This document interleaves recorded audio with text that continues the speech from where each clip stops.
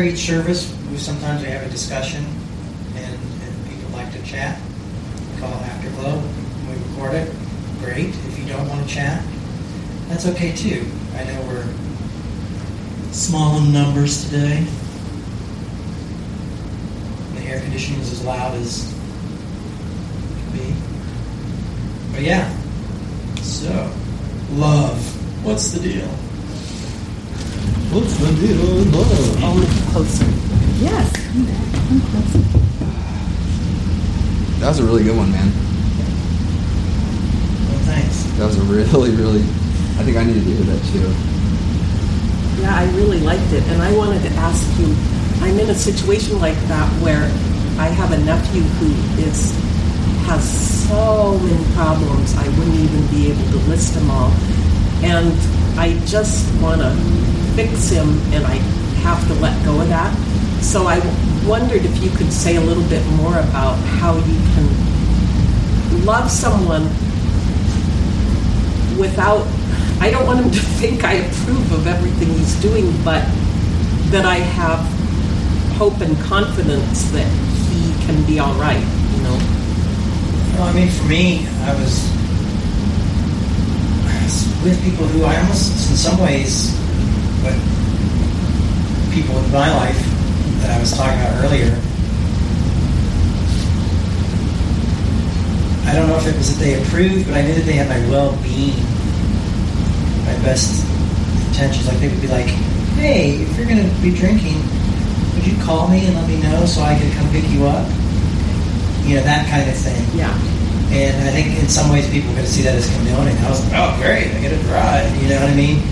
But it was just one of those things where people were showing me that they care. You know what I mean? Yes. But there were also people who showed me they cared by saying, I think there's an issue here. And I think you should check this group out that I've been going to, you know? So, but I knew people, they loved me. I knew they cared about me that way. So I wasn't all condoning, you know? I mean, a lot of it was saying, you know, I think you have a problem. I think you need to seek out help. And, but it was knowing that I knew those people cared about me through the relationship. Does that make sense? Yeah, it does. It's not an easy. No, I think I get it, because he's really concerned about whether people are talking about him to gossip and be dramatic and scandalous. And we want to make sure he knows that what you're saying, we have his best interest at heart, and that's why we're interested, not for any other reasons. Yeah. Well, you're there. We know it's not easy to stay there, though, right? Yeah. No, all too much.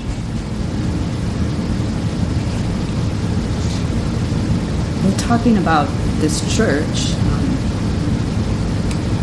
It's really made a difference in my life to have a space that I can come to where I can be myself, and I know that Jay is honest about his vulnerabilities, and Caleb, and we talk about those things. And so, you know, it talks in the Psalms about, you've given marvelous comrades to me, and that's kind of stilted language for today, but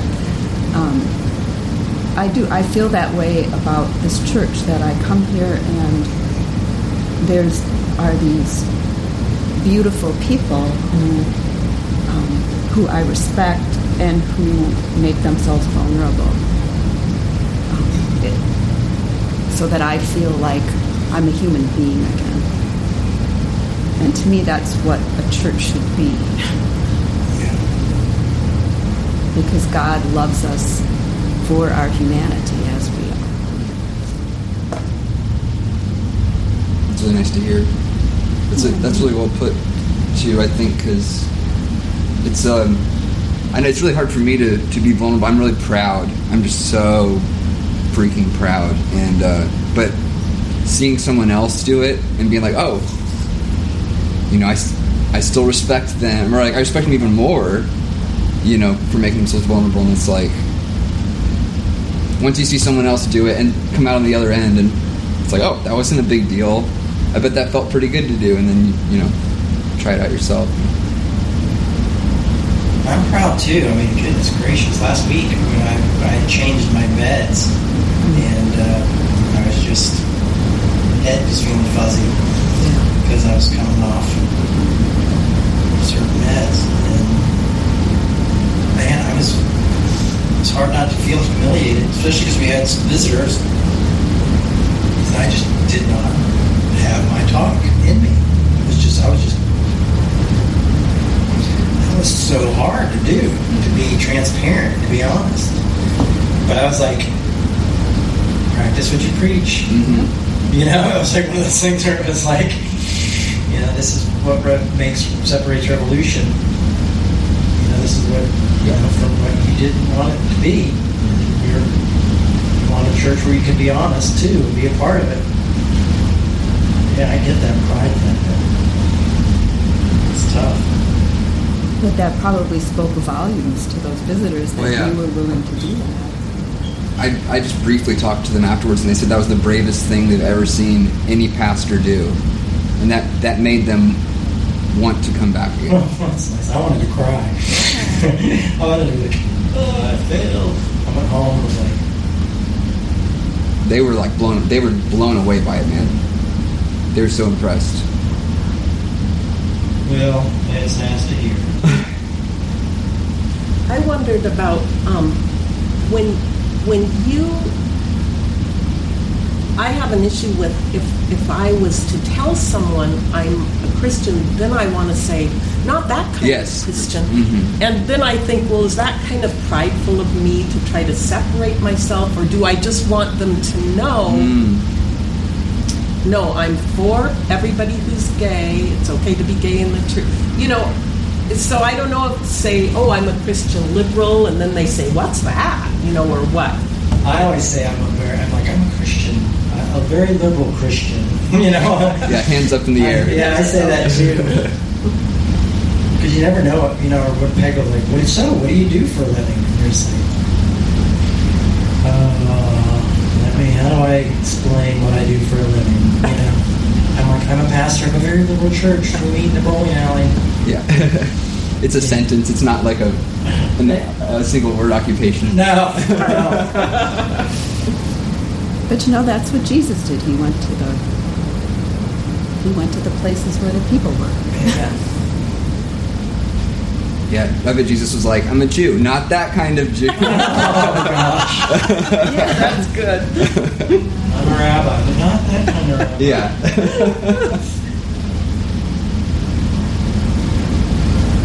That's hilarious. I'm not a Pharisee.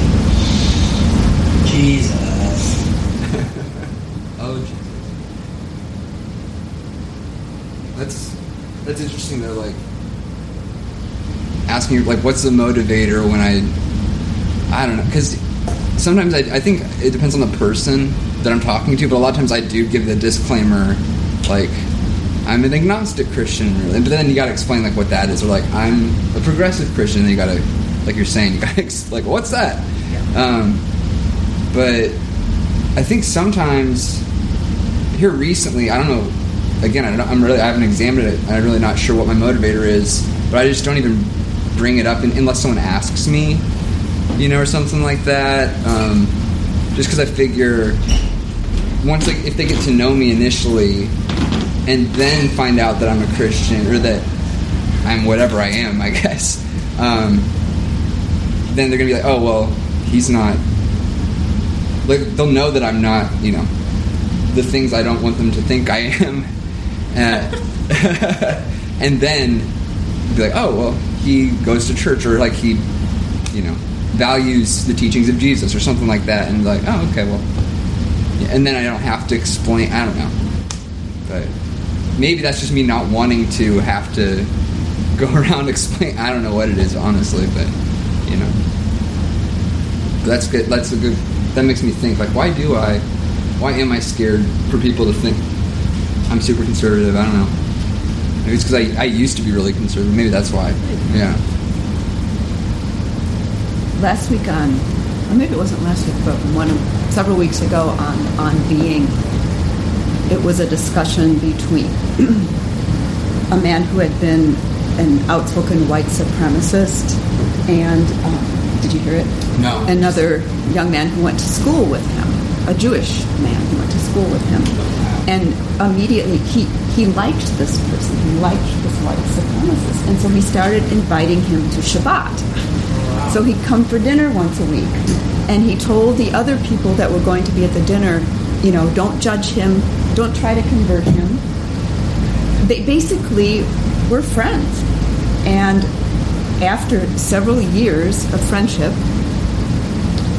the man is now no longer a white supremacist because they reached a point where they were able to say to him as his friends, I really struggle knowing the person you are to hear you espouse these beliefs that bring violence against other people. And, it isn't the person that I see you. The person that I see wouldn't espouse that kind of violence. And, eventually he did realize that wasn't who he was. But they didn't talk in sound bites. They were friends for several years. And basically they were willing to be friends even with him, even if he didn't change. That's at Corinthians 13. Patient. Number one, love is patient.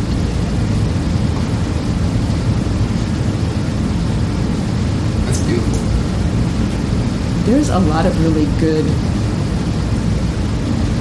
conversations on Being. I don't know if you ever listened to it, but she brings together people that talk about things that are going on in our society and maybe have different viewpoints, She's really good. but they talk. A good friend of mine is a producer. Oh yeah, yep, yeah. She is really I good. love that show. Yes, it's very meaningful, and a lot of times she'll have poets and mystics, and it's very meaningful. She has one priest I believe it's in Los Angeles, that she's interviewed several times, who has set up a business so that he could hire gang members and ex-gang members so that they could get out of the gangs. And I mean, he loves these young men, and they love him.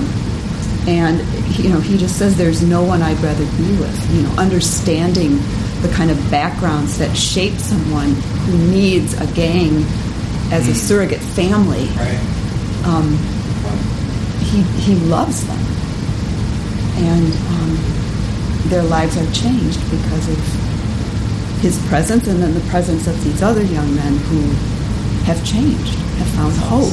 Yeah, it's a beautiful show.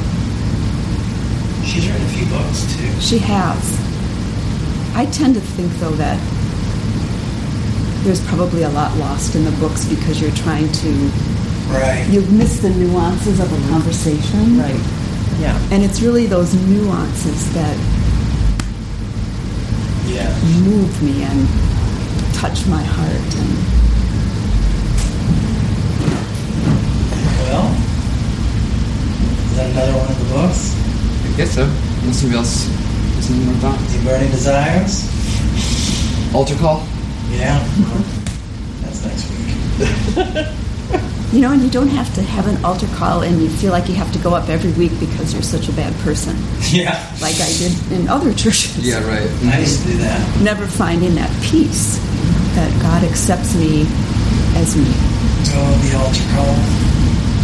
At a recent Sacred Collective, we had a new person there. It's another group that we have that just meets bi-weekly, and we just talk about church and lack of church and just wherever people are at. But he said something real funny that just kind of stuck with me. He said whenever he would go to church camp, he would always go up for the altar call at the end. And finally, he said, like, the most loving youth minister that he had in his past, he said to him, the youth minister said, buddy, you don't have to do this every time. Because he kept, like, reconverting. Like, had a guilt trip. That's a really loving thing to say. Like, he didn't tell him to stop or, be like, why do you feel like you have to do it? He's just like, man, you don't have to keep doing this. But when you're so upset and feel so condemned inside, Yes, you're just yes. looking for hope, and Right. Absolutely. you feel like it obviously didn't work last time Right. because I haven't changed. Got to renew your membership. Yeah, renew your membership. Start over because it didn't work.